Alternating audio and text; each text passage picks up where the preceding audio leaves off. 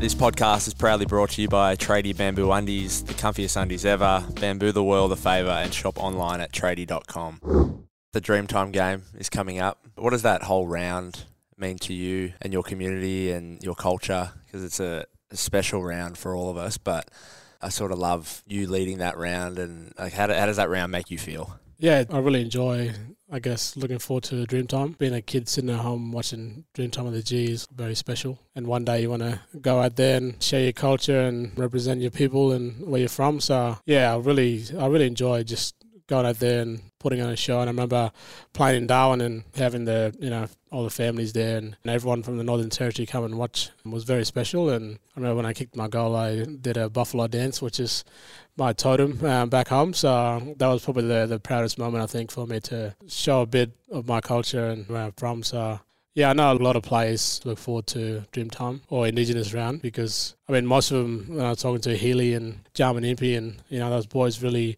they're a bit jealous when it comes to Dreamtime because I think having Richmond and Essendon playing on Dreamtime of the G is probably the best, I think, experience that we get to do it. A few times it's like, well, why don't you come and play with us then? Fair enough.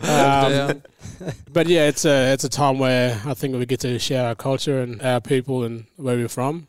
And just to educate, players and staff and the footy club of our culture and stuff like that. So, I know it's sort of one of those things where I think to move forward, have that understanding of each other and where we're from. So it's one of those things I enjoy, I look forward to. And I know all the mob from everywhere come and watch the game and everyone watch on TV too. So, yeah, it's a very special night and one that I really look forward to. And last year was my last day walking out of the G, so it was a Dreamtime game. And now it's sort of turned back around that I'm going to hopefully play and share that experience again because, yeah, it was the last time on a Dreamtime night that I left the game. So looking forward to see what happens on Saturday.